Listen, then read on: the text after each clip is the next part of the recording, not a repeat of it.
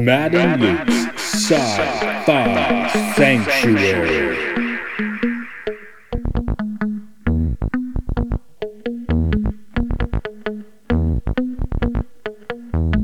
The year is 3013.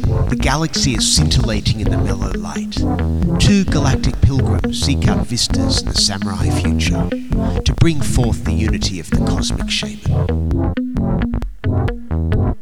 Opening the door of the pantheon of mystics, the evil sorcerer wizard powers the engine of science, seeking to forever alter the sacred balance, traveling on effervescent balls of summer fire.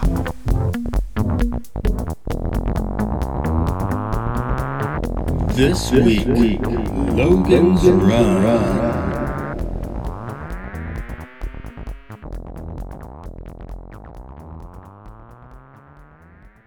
Hey Luke. Hey Matt. The intro is yours. You get the intro, but can I start it? Okay, I had one, but go on. In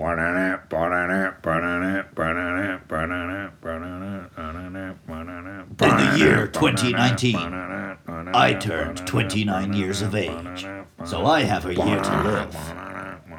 Matt, how long do you have to live? Negative 10 years? Yeah. I'm dead as a pole in the world of Logan. Sean, you've been dead for a year. Anyway, I'm Luke. I'm Matt. And this is, what do we say? And welcome to our Sci-Fi Sanctuary. That's right. And we're getting to the movie today that we sort of named the thing after. Kind of, weirdly. Sanctuary! It is Logan's Run from 1976, directed by Michael Anderson, who's a name you probably should not know. I checked out. Has he been cancelled? No, he's got a lot of credits, but Okay. nothing that really stood out, except one very notable one that might have led to this film. He directed the first film version of 1984 in the 50s. Oh, cool. So that you could see where he did that. Let's hire him for this. Yep, makes sense. Dystopia or utopia, depending on how you look at it. Now, for me, I think this might have been the first time I ever saw this film. Right, so I'm at a very different angle. I taped this off of UHF television somewhere in the mid '80s, maybe even earlier. I feel like I've been seeing this since I was quite young. Now I got it off TV. I think it had like 5 seconds of naughty bits trimmed, but not enough to really matter. Right. I don't think I saw the full film till it was like on DVD, and I got those extra 5 seconds. Okay. Till then it was all VHS, man. Pan and scan. I bet you panned and scanned at some certain scenes. All right. Getting into some of the stars, you said you didn't really know Michael York here. When the credits came up at the start, I recognized the name Michael York. And he looks like a parody of the concept of an actor. I'm an actor! But And I couldn't tell you anything Michael York had been in. Okay. The one off the top of my head is he is Austin Powers' boss in at least the first two, maybe all three Austin Powers movies. He's passed away. He died a few years ago, but I think he was in all three of the Austin Powers movies. But I feel like that would be like a swan song end of his career role. Yeah. It shouldn't be the thing he's known for. Yeah, I probably should have looked him up a little more. Oops. But, he's a recognizable face, maybe because I've seen this movie too many times. Yeah. We also co-starring, we have Jenny Aguilar. I don't know if I'm saying her name right. You want to try it? No. I've never heard it. I'm not going to spell it. Oh, we saw the documentary. Oh, okay. They said that in the documentary. Did they? I think they pronounced it that way. Okay. Anyway, she's best known for this film and also for An American Werewolf in London as the werewolf's girlfriend. I thought The American Werewolf in London was a later film than that. No, it's 1981. This one is 1976. Wow, what a 5 years. Films. And just I didn't look up Michael York, but I looked her up, and she is also one of the shadowy holographic world dominator leader people in the Avengers and the Winter Soldier. And she was in Red Dwarf, apparently, but it's from one of the later episodes, and neither of us remembers it. Yeah, but here's something weird. This is gonna blow your mind. This came out in '76. It's the year before Star Wars, right? Yes. What sci-fis do we have up to this point? Just big prestige ones. Mostly like UFO invasion stuff, right? War of the Worlds, Day the Earth Stood Still. Okay, Day Stood Still, that's a good one. My first thoughts were 2001, Forbidden Planet. 2001, how early was that? That's 68. Oh yeah, because right, moon landing, of course. He went on to direct the moon landing right after. Yeah, and you mouthed the word fuck. That was great. No, 2001 was way in the can. Yeah, in my head, I'd put in 2001 way closer to Star Wars, but it's not. Yeah, so for MGM, Damn, that was a good looking film for '68. Yeah, that's Visually. why that's why we like Kubrick. That's why he faked the moon landing so well. Ah. Send Luke your emails. But this actually was like a prestige film for MGM at the time. They threw. I mean, it looks. Okay, let me just start off. This actually is in my top 10 movies. It always has been. The only time it wasn't is when I was in university and I took film courses and I took Saturday afternoons to go to the movie theater and watch like Fritz Lang's Contempt and Kurosawa releases, and everyone said this film is crap, and I was like, I guess it's crap, but a little bit out of university, and I started to love it again. There's like 9 Fast and Furious films now, so my top 10's getting pretty full. Logan's in mine. So you want to call it cheesy? The acting, okay, it gets cheesy here and there. The design, I love it. It gets cheesy here and there. I actually, before I showed up here, I was like, I'll fight to the death over the music, but I might actually have to do that. We have some dissenting opinions around, but we'll get into that later. But this was a prestige film, and they threw a lot of money. I just said that. That's why Pierre Ustinov is here. He's a big character actor. I mean, through the I think the 40s, the 50s, the 60s. Right. I mean, he's a big name. Yeah. He's now you draw on like Morgan Freeman or something for that, right?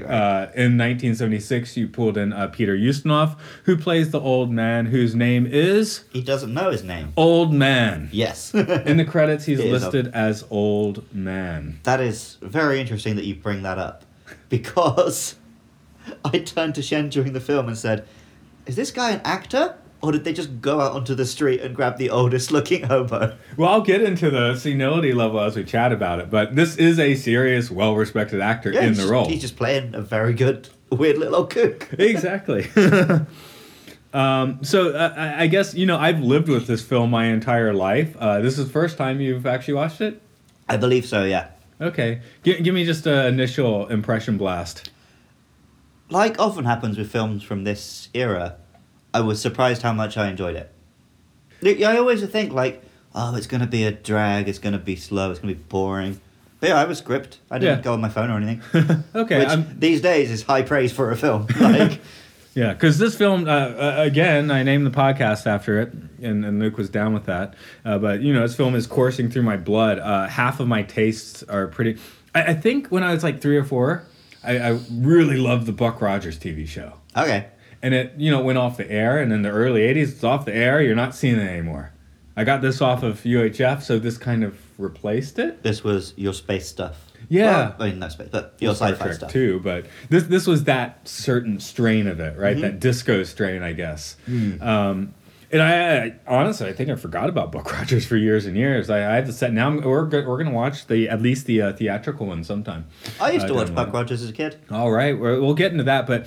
it's almost like this, like as a small child, Buck Rogers kind of faded away and this kind of faded in. All right. So it follows a line. So it's very much in my blood.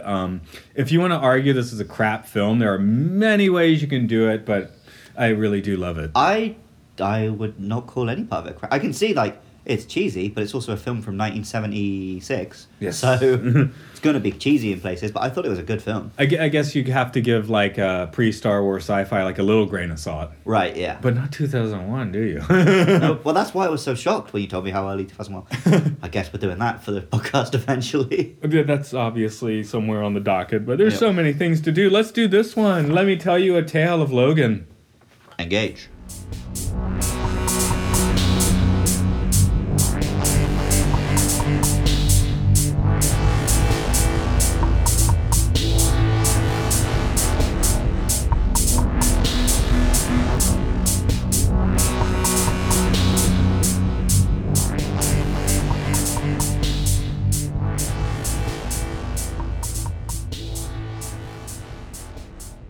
Sometime in the 23rd century, The survivors of war, overpopulation, and pollution are living in a great domed city, sealed away from the forgotten world outside.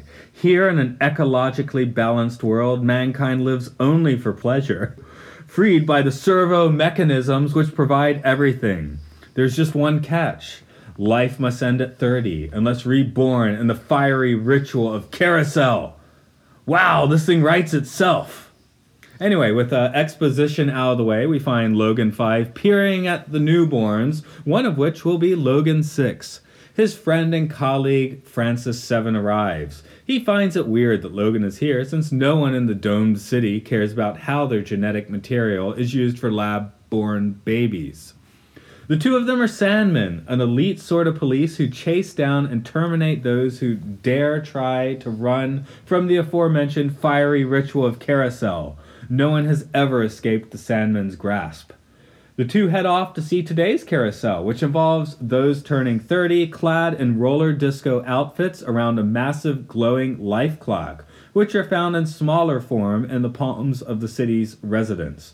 They start off yellow, turn green around puberty, and red in a resident's 20s. Once they start blinking black, you are 30, and it's time for last day and carousel.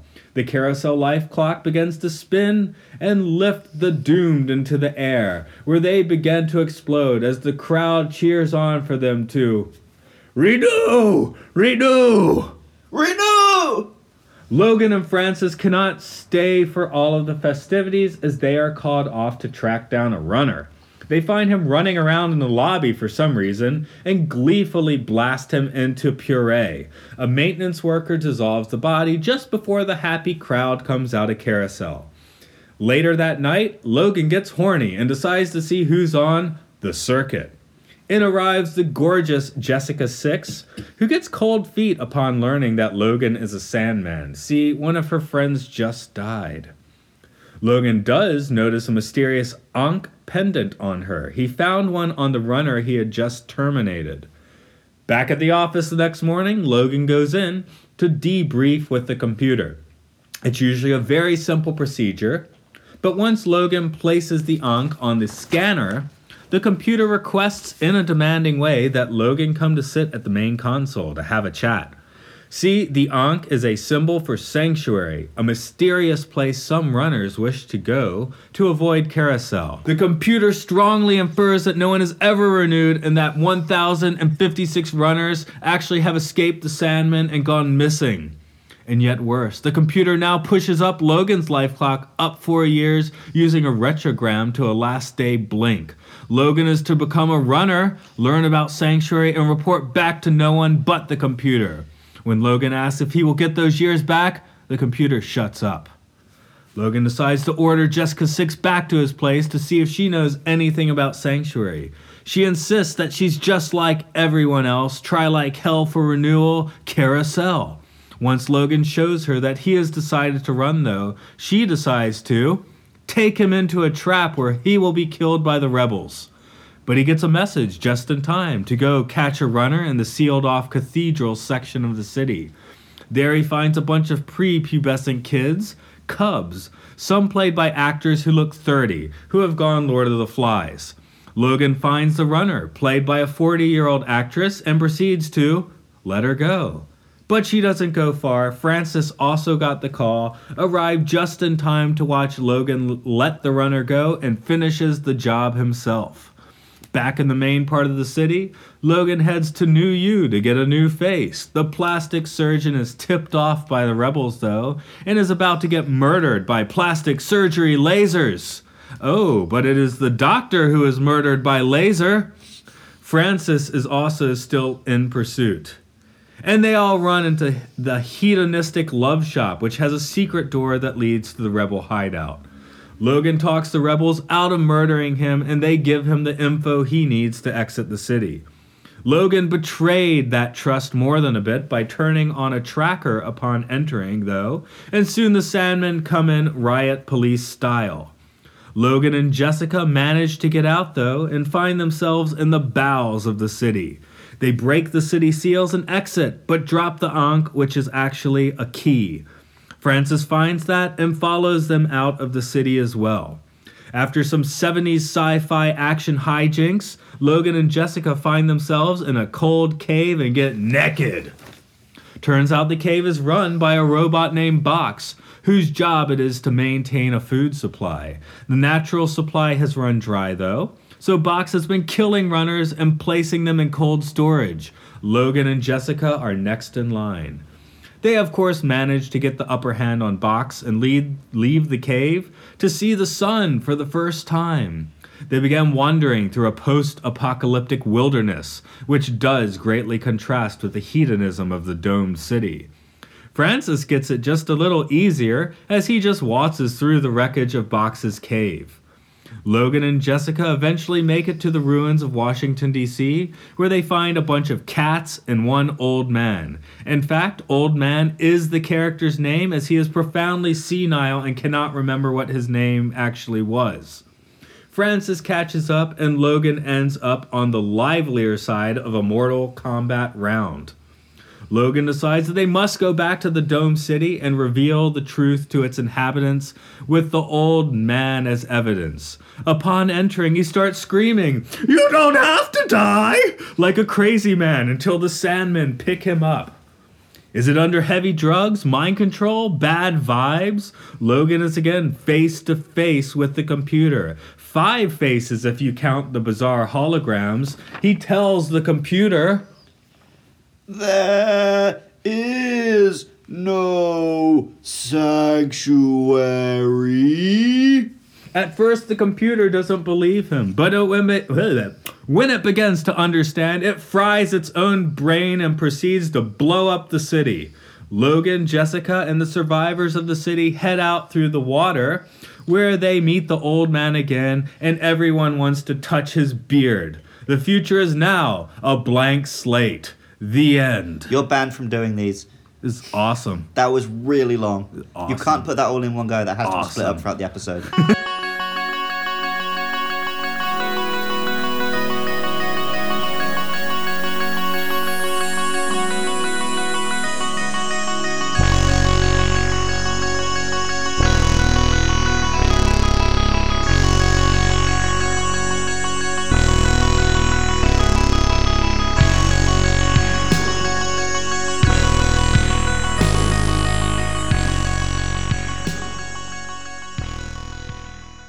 You gotta admit, there's a lot of plot.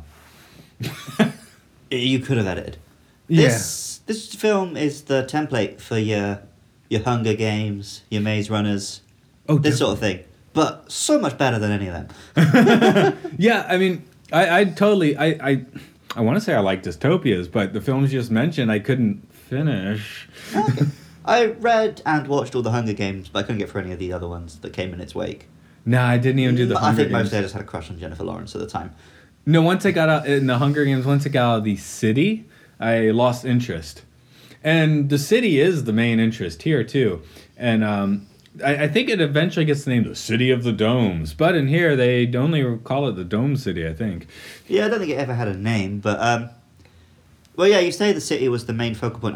The only part of the film which I felt dragged was everything outside the city. I do, too.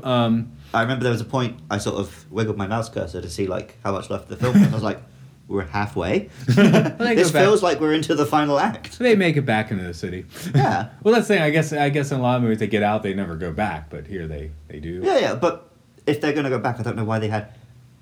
It just felt like there was a long time of not a lot happening there. But Let's start with the city design, though. I think some of these elements actually did come from Walt Disney's model for Epcot City.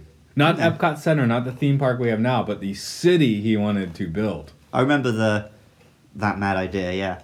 Yeah. And I also want to say you can ride the People Mover in Florida at Disney World and actually see some of these elements. Okay, cool. And that's the Epcot City, by the way. You will see the Epcot City, which is equally as cool as this if it's not the same thing. But I think at least some of it's the same thing.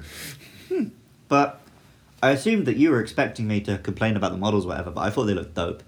Yeah, I mean, they look like models, but they're, I'm a guy who watches old Doctor Who's and stuff. these are awesome models. Yeah, it's sick. I mean, yeah, they're great as models go. You had a little more issue with the robots. Well, the one robot we spend a lot of time with. Well, yeah, the way I put it to Matt is, we are very lucky that this film came out a year before Star Wars and not a year after, because that robot is shit.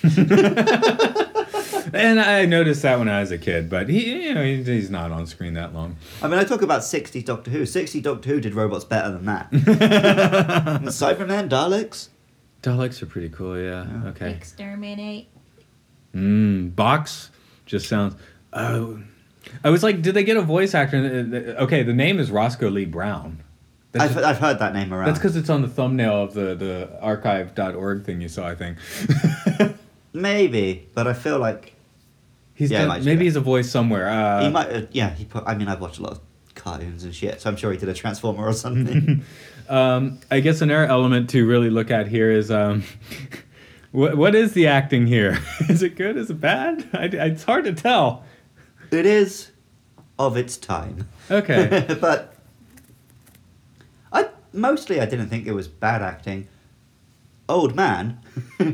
Old man, who is supposed to be the it took me prestige a while actor but it here. took me a little while to cotton on to whether he was playing a role or just a weird guy who had never been in a film before. He'd been in lots of films. Yeah. So it was just him very well playing I don't know how to interact with another person. Yeah. But I initially just took that as him genuinely not knowing how to interact with a person on camera. No, that's kind of why I love him, though. I mean, he just seems so out of it in this movie. Yeah, but it's appropriate. He's lived on his own for like decades. Oh, it is. And he never becomes lucid. No, it's brilliant. Similarly, like with Logan, he's a dick. Yeah. But I feel like if it was made today, they'd make more of an effort to show him not being a dick anymore. There's actually been a notable effort to make this closer to today. Bryan Singer was attached for a while.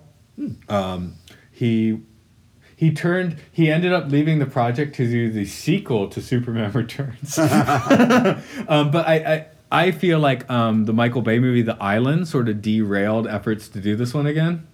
Okay, I actually quite like The Island. I like The Island too, but that one does turn pretty much into crap once they leave the city. Yeah, true. Logan's Run, like you said, does slow down a little bit, but it's like kind of also the going shots into of gear. like ruined DC. Oh, that's awesome. I bet they were pretty mind blown at the time, especially. Yeah, those are. But that great. was not seen that often then. I want to get. I actually read the book yesterday. I want to get into that a little more, but I think we should just leave that in its own spot It'll be its and own section. move on for now. Okay.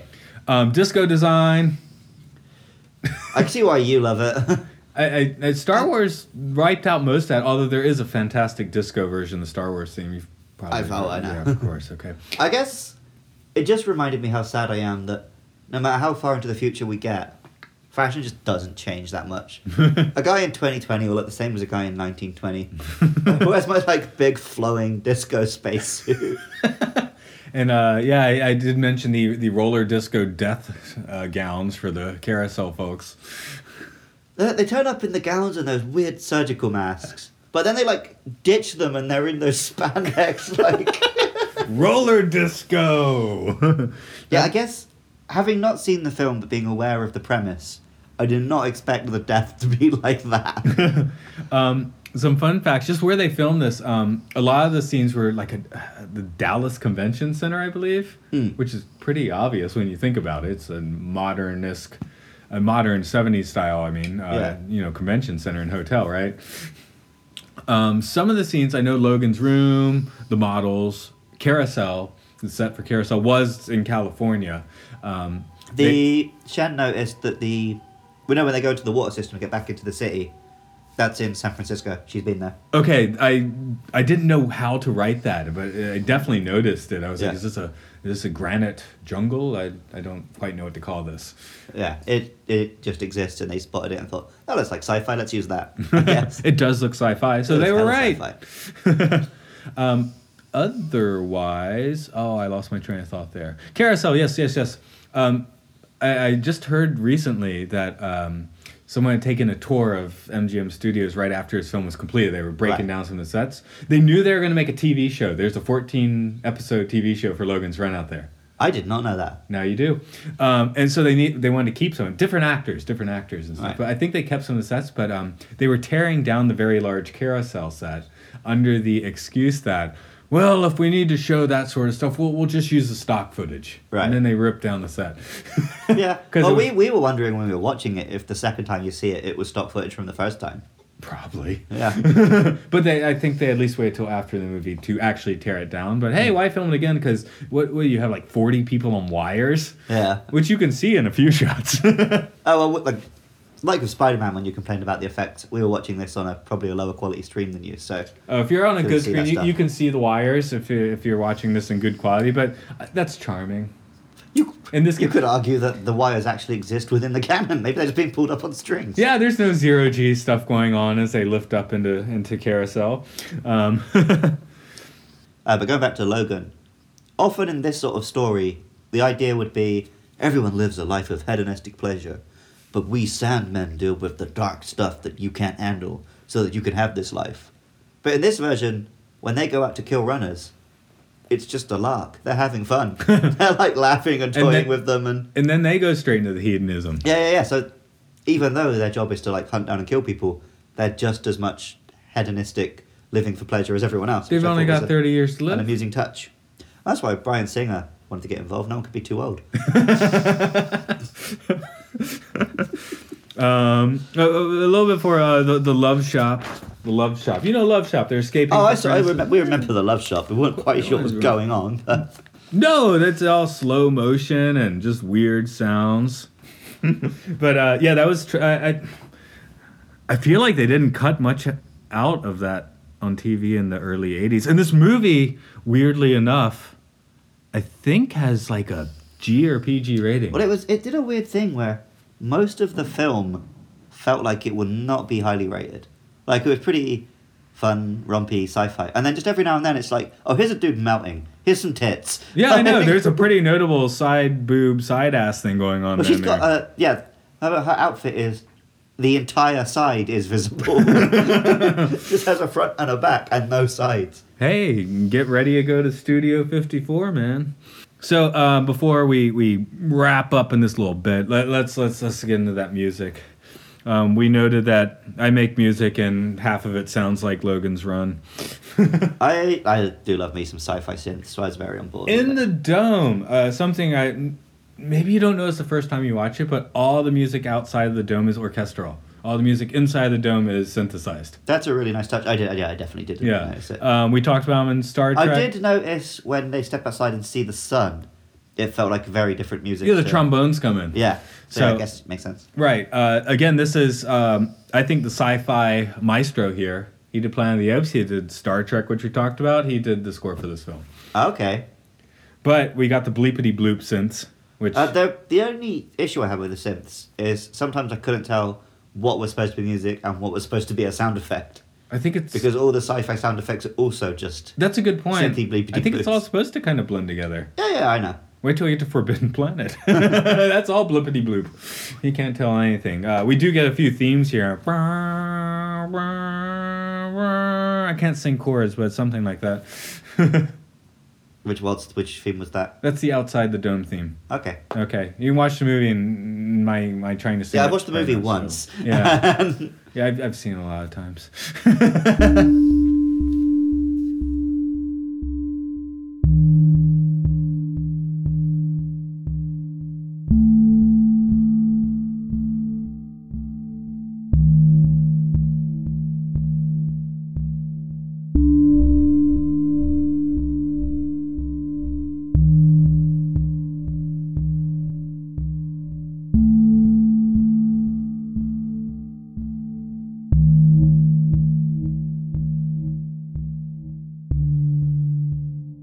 How old are you? 29. Are you ready to die next year? I mean, we're all gonna. You could renew. Try like hell. Renewal carousel. But that is sort of the main, sort of at least thought core here. That's why, as stupid as the movie is, it has a, it's the allegory of Plato's cave in the end, right? Right, yeah. Does it matter that things are an illusion if the illusion is pretty Yeah. and outside the illusion is grim? Right. Yeah, really. I mean, inside, everyone they're set in the way that it's going to be 30.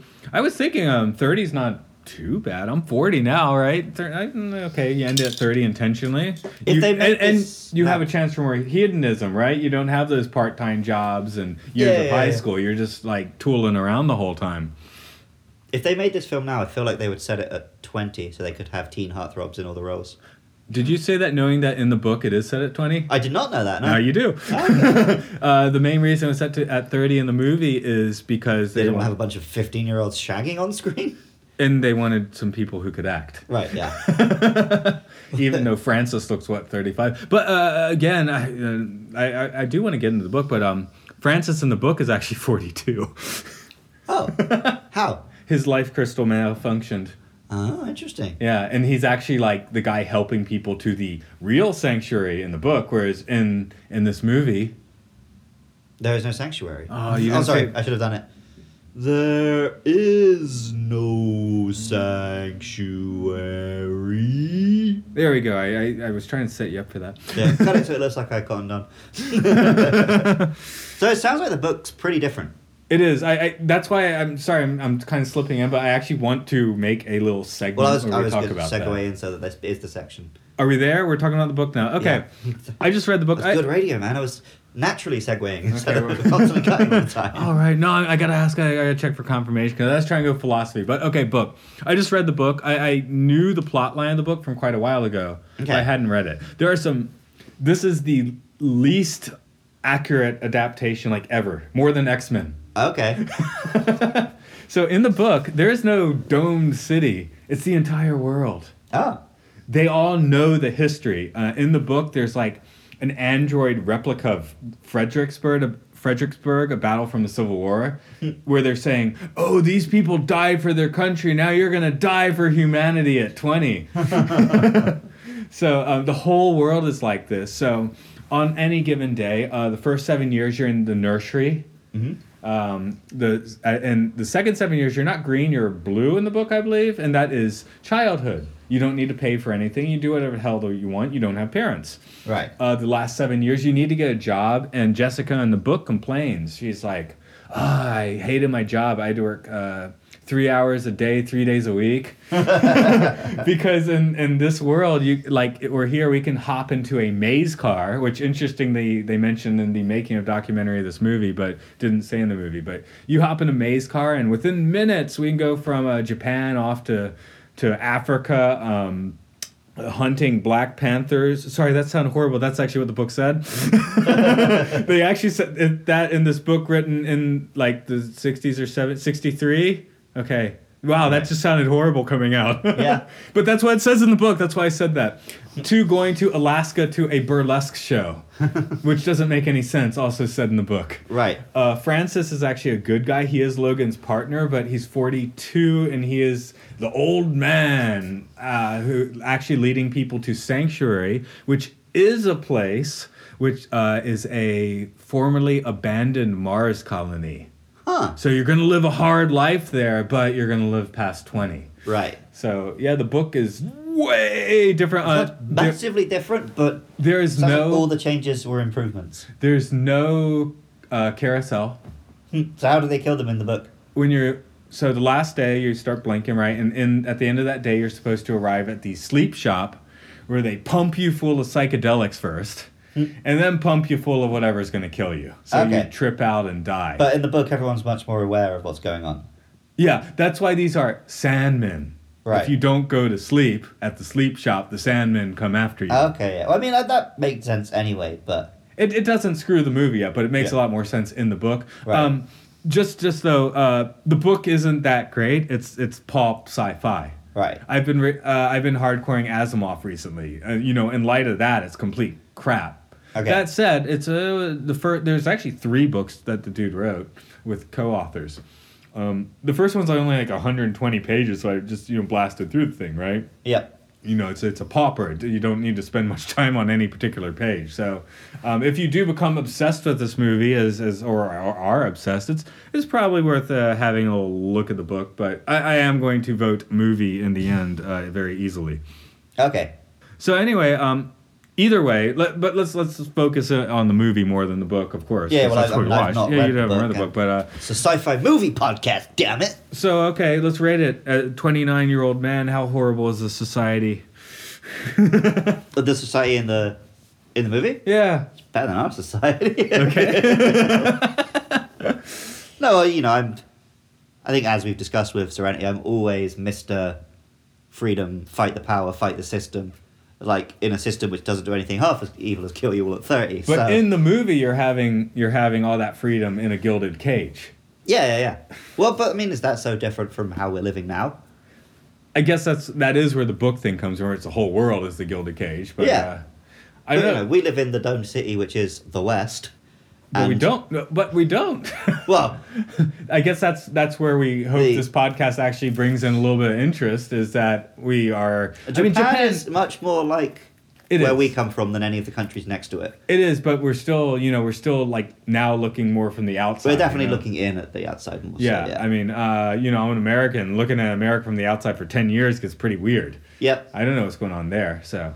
But yeah, there's so much, grim shit right around the corner, which we all know about, and yet choose to ignore and just do live a life of hedonistic pleasure. Just on a little tangent there, making another tangent off a tangent, I suppose. Lots of tangents. Tree of life, man. But in the book, it makes very clear the historical events that happened to lead to this situation. Right. Which very rarely works in these sort of films. It's always like the less you know, the more it kind of makes sense, right? It kind of works. I think in the book, it's sort of like, what is it?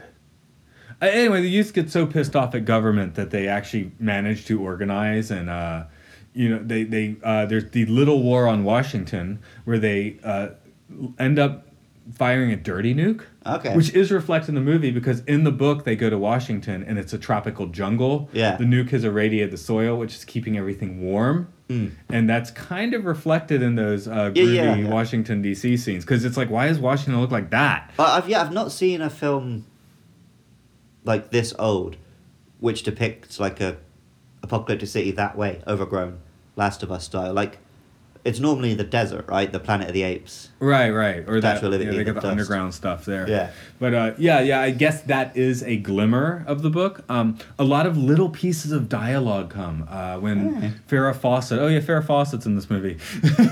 When she is talking to Logan, like, oh, you should get dark hair. I like guys with dark hair. That's actually, there are like these direct bits of dialogue from the book, but it's just kind of weird how they adapted the thing. Maybe it just went through a lot of rewrites. Yeah, it must have. One Please rewrite. edit that out. Also, your claps. Yeah, it's better than the clap. I think I listened to a few of the other ones we did, and it seems like clap more, and I noticed. I'm a clapper. Clapper cracker. Yeah, I guess so. Francis, what do you think of Francis in here? He's actually the good guy in the book. He's definitely the gnarly dude in here. He takes American flag through the chest. Yeah, but he was a pretty good villain, I thought. Yeah. Like, he never felt like he had, like, a big evil turn. His character was true all the way through. Logan No, he's got him, a job to do. He does and it. he hunts him down, yeah. Yeah. I still think the actor looks like the skinny guy from Flight of the Conchords, though. I can go with that. It's been a little while since I watched it, but I follow that. And he looks like he had Last Day quite a while ago. Yeah, but also he looks like maybe that's again from originally they went with the book thing where he was older.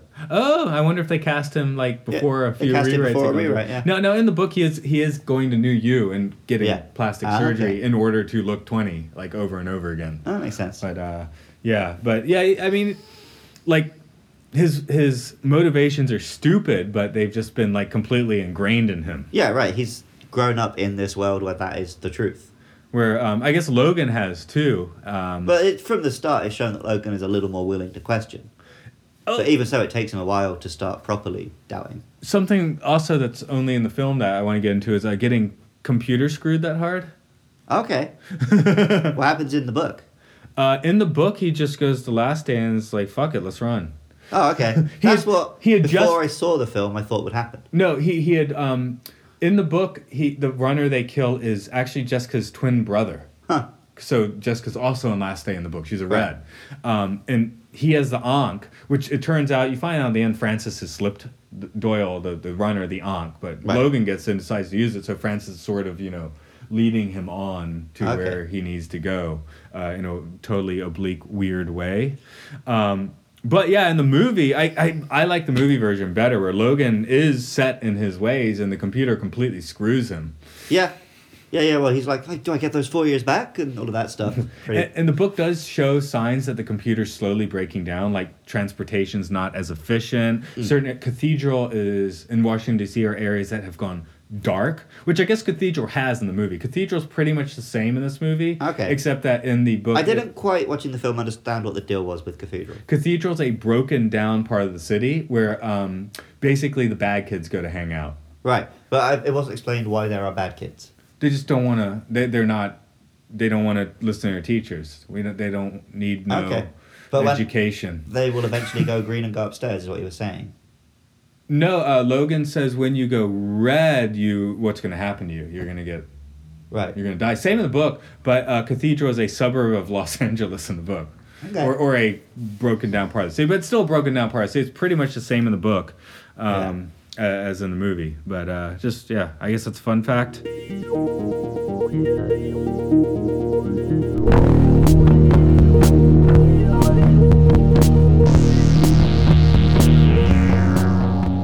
Today's news segment, probably one time only. Innovations of the future. So, Logan meets Jennifer through Tinder. Right? Well, it's like transportative Tinder, Yeah, but sure. it's like teleporter Tinder. He's got a little remote, he strolls through who's going, he's like, yeah, I'll take this one. You know who's old man in this situation? Yeah, are you very familiar with Tinder? No, I was married before anyone met online, other than chat rooms. Yeah. I mean, I don't have much luck on Tinder, but, it's fun to scroll. Okay, I know nothing. So basically, it's a phone app. You turn it on, make your profile, blah, blah, blah. What you get a picture of a person. You think, am I attracted to them? If yes, you swipe them to the right. If no, you swipe them to the left. If they also swiped you to the right, you can chat. Okay, yeah. So it is just going through a Rolodex of people and seeing which one you want to bang, like Logan does. Oh, okay. So maybe in a few years they'll get the the holograms and we'll be good to go. Video game. Logan's got a video game in his apartment. Did you check it out? No, I love seeing shit sci-fi video games. Yeah, it's real quick, but he's basically playing Pong in his apartment. Oh, nice. But he has like his little handheld communications device, and it's got a GPS in it and all sorts. He sort of buzzes, which is quite late in the film. I kind of thought he'd already turned away from the Sandman at that point, but he's still kind of betraying the He's still rebels, trying right? to do his job, wasn't he? Yeah, it's only when Francis won't let him escape that he gives up. Right. Or when he gets outside and it's like, oh crap, there's something here. But like, I guess he also then did the dumb movie thing of a 2-minute conversation with Francis would have solved all of their disagreements. I don't know. Francis was pretty. Maybe he wouldn't have believed him when he said. I don't think they would have actually worked that out with a conversation. We've just said like, no, you don't understand. I'm on a secret mission. Wink, wink. But the computer was very clear that he could not reveal it. I mean, maybe he'd just be screw that, but he was explicitly told by the insane AI to take it out. Yeah, but Logan does a fine Kirk style taking out of the AI. Yeah. Just does not compute and explodes. The entire city. Yeah. Well, I couldn't work out if that was what exploded the city or when he starts shooting those things. I had the impression that their entire city was going down, Because the computer's freaking out. And I made a note, like, if you notice at the end, they're playing with Old Man Beard or whatever, and then it goes to the end, and then everything starts exploding again. Yes. Well, it freeze frames on Logan, and then superimposes some explosions. Right. I'm just gonna real quick reference another film that we probably won't end up talking about here, but it's The Trip, Roger Corman, written by Jack Nicholson, but he doesn't appear in the film. Okay. Stars Peter Fonda, Bruce Dern, Dennis Hopper.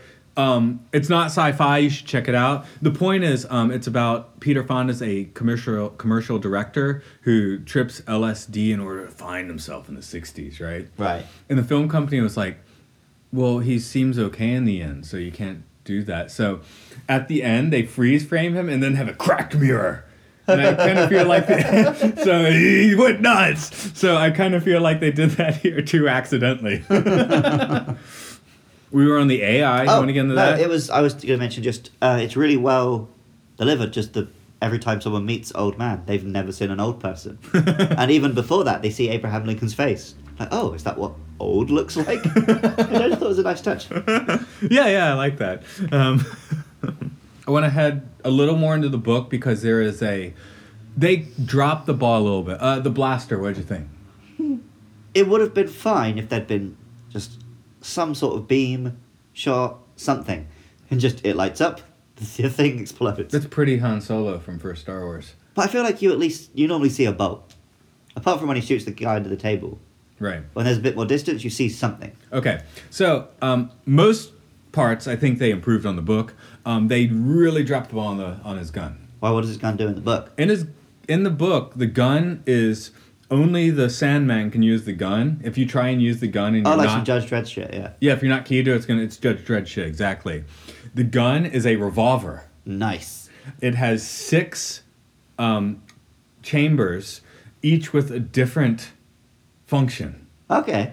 Like one is like a tangler where it'll wrap the person in something to keep them tight. The one that they talk about most is the Homer. Ah. And the Homer, you have to be careful because the Homer can home on somebody close by. So you got to get the runner when they're alone. Right. Which they do in the lobby in the beginning of the movie. They are shooting a Homer, they just don't talk about it. Okay. What the Homer does is it finds a 98.6 Fahrenheit, or is it 96 point? I don't remember. I live in Japan. We have to talk about the Celsius now. You want to help me on that? What? Body temperature supposed to be. No. Okay, we're lost here. Whatever regular body temperature is, it homes into that. Right. And incinerates every cell of that being. Okay. Painfully. So basically it disintegrates you painfully, which is, I guess, the runner just gets shot, doesn't he? Yeah, it's just like... Yeah. Like, one thing I noticed watching it, people don't scream when they get shot in films anymore. Wilhelm scream. Do you know the Wilhelm scream? Of course. Matt. Is this a Wilhelm scream? Matt. Was it Wilhelm scream here? Matt. Yeah? Not everybody knows. Fucking dude on a movie podcast doesn't know the Wilhelm scream. Okay, just checking out. So not everybody So there's knows this it. movie, have you heard of it? It's called Citizen Kane. What's he a citizen of, man? The Earth. I've never seen it and I don't plan to, but... I like it. Anyway, yeah, we are getting those in this movie, aren't we? Because I feel like it was after Star Wars when this Wilhelm scream got popular. That would have been a biggie, yeah, but it comes from a much... Oh, man. It comes from like a cowboy film, and then it actually comes from a film before that. Yeah. But it had only been used in like 2 or 3 before Star Wars. Okay. And then it became the joke right. and everything. They got good screaming hearing if it's not that one. But I just mean in films these days, you never get that. The... We need that again. It's also... The other thing you don't hear anymore is the old James Bond. When they miss someone, you hear the... Boing, ba-dong, ba-dong, as it bounces off metal. Oh, yeah. I miss that from gunfights.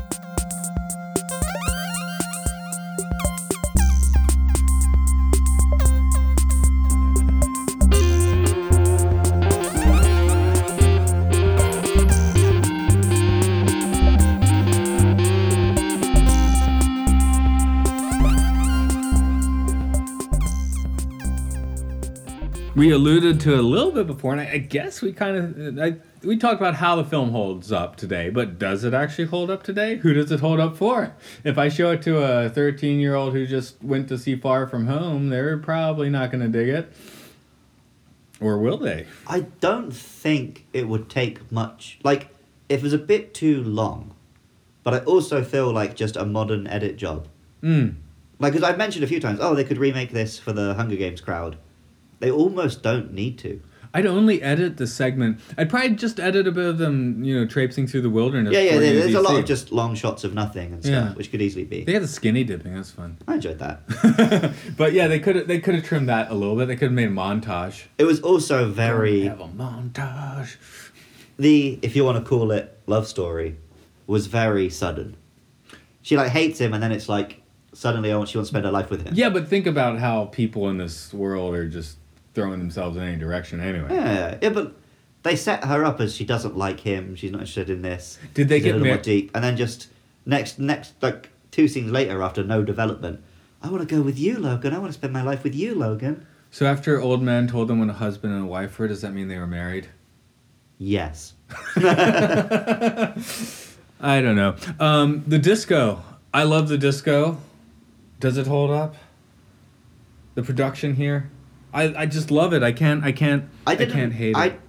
Apart from the robot, I didn't have major issues with any of the effects and stuff. And yeah, the costumes are cheesy, but it's a look. I like it. They're fantastic, cheesy. I don't know, Logan's Sandman suit's pretty solid. Yeah. That could roll today. Oh, that's what I wanted to bring up. Logan's hair. No matter what happens to him, his hair is always on point. Is that the sequel, Logan's hair? Should be. It's like he's been exploded, but his hair is perfect. He's just come up from being underwater, but his hair is perfect. He's just been buried in ice, but his hair is perfect. So he's gone insane. Everything is dirty and ripped, but his hair is perfect. Getting back to the... I keep mentioning the book, sorry, I just read it.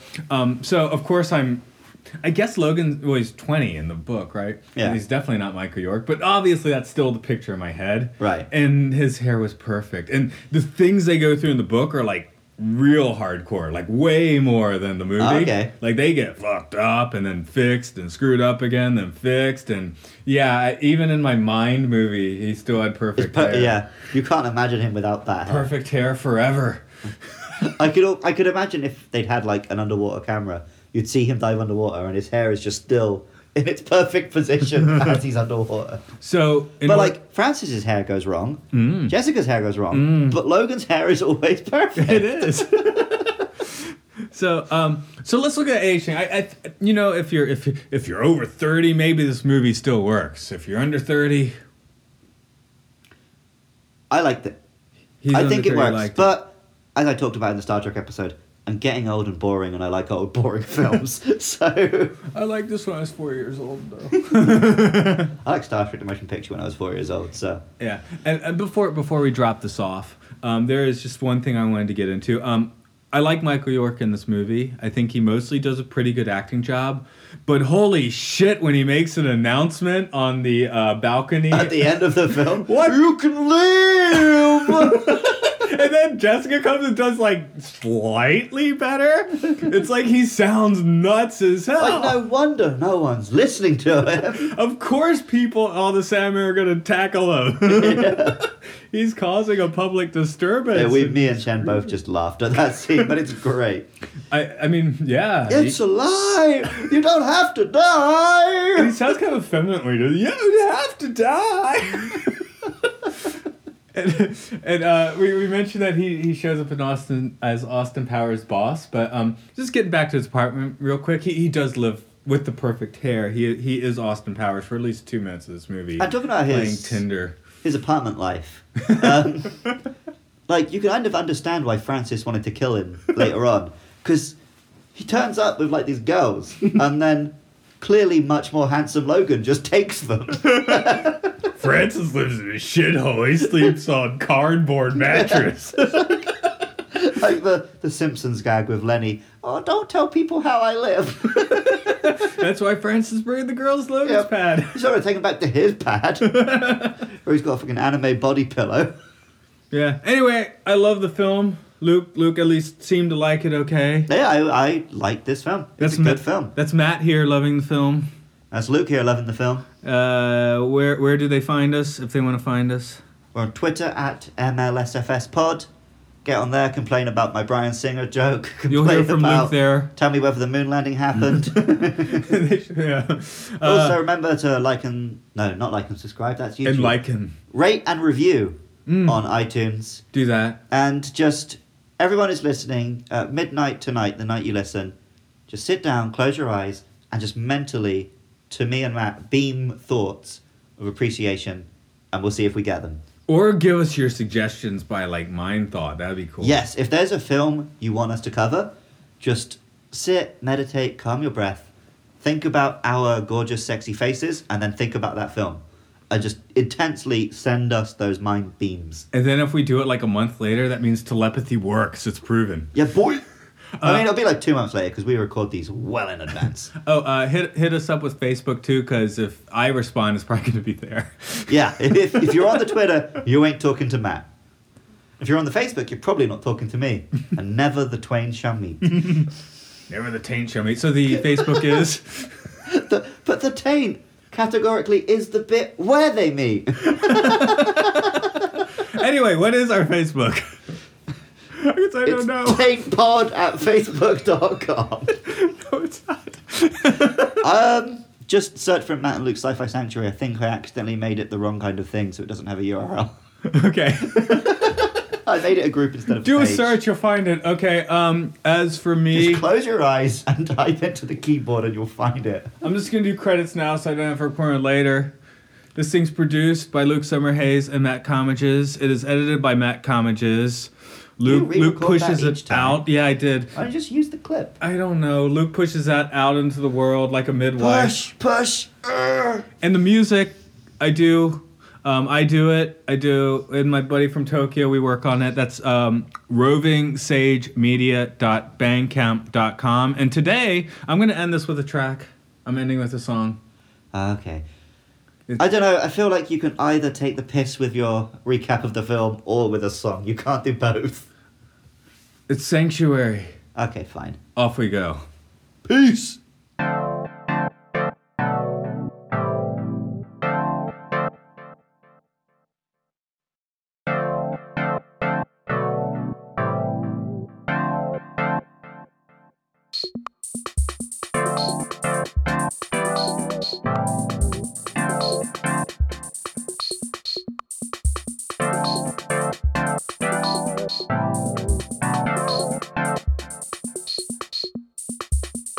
Third eye chakra turns to silicone, here trapped within the utopia. Calling countdown for your day's finale, hedonistic cornucopia. It's okay getting a bit crazy.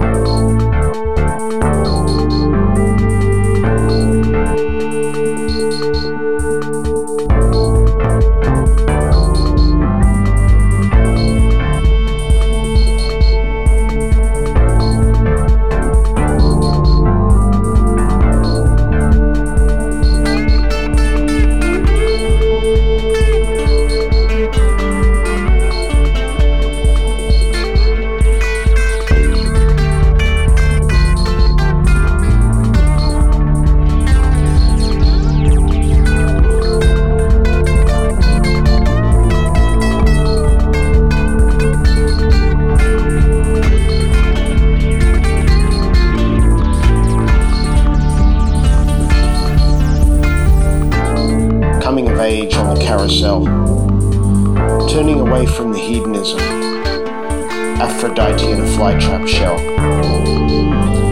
Saw the falsehood to their salvation, renewed by the geodesic dawn, dogged the pursuit by the Sandman, in the paradise of your biodome.